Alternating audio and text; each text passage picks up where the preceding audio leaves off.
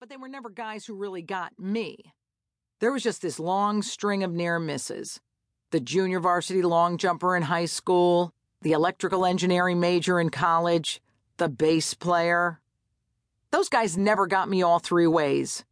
Get your mind out of the gutter, people, not all three inputs. I mean mind, body, and soul.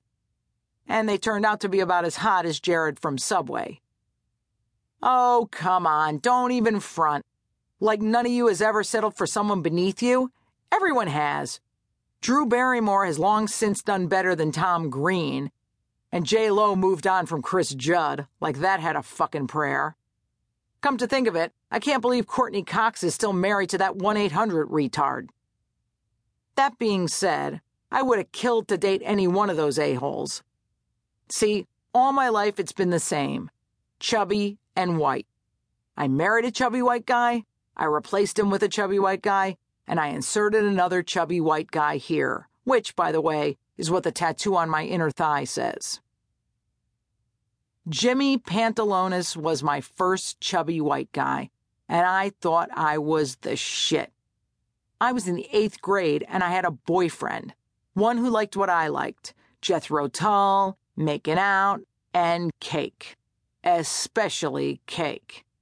And it didn't matter that he was shorter than me, had an out-of-control mass of wiry black hair, and resembled Howard Stern's Baba Booey. I had music, food, and affection. Who was better than me? No one.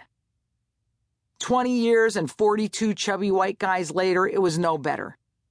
There was Frank. People called him Big Frank, and rightfully so. Frank went about 400 pounds. 400 pounds. Let me illustrate that for you people who don't go to the circus. You know how your guy's underwear says BVD? His says Boulevard. Frank was so big, he used Twinkies for suppositories. Frank was so big that as soon as he stepped in the ocean, it was high tide. Aw, come on, I joke. Frank was big, but it didn't matter. He was suave. It's true. Frank oozed soprano charm. Every date with him was like that scene from Goodfellas, you know, the one where Ray Liotta tips everyone in the kitchen. Only with us, Frank wasn't tipping. He was paying for the dishes he knocked over with his love handles.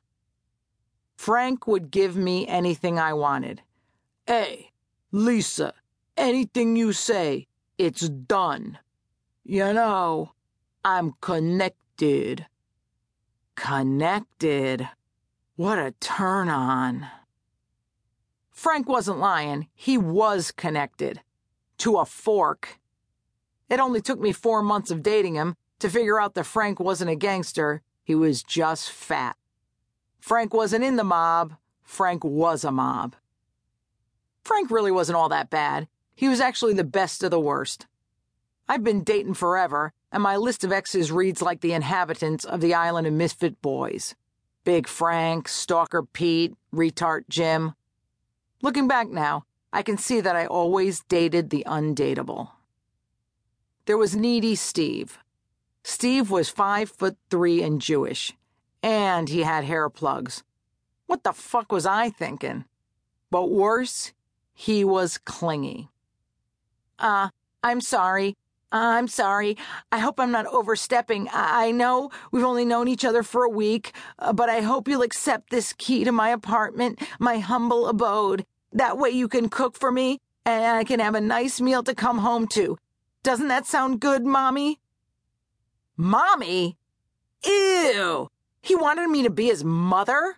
Hey, I'll breastfeed him, but cooking? No. Ross the half-a-fag. Holy crap. All I can say about him is, hey, Lisa, guess what? I'm not gay anymore. Not gay anymore? No, I swear I'm not. That was a long time ago. Now, I'm not saying gay guys aren't terrific. In fact, if it wasn't for gay guys, us fat chicks would have no friends. Just don't try to make out with one of them. It hurts. Hey, homo, it's a nipple, not a dick. Ease up. Funeral Frank. Now, don't get all depressed, don't worry. Funeral Frank isn't dead.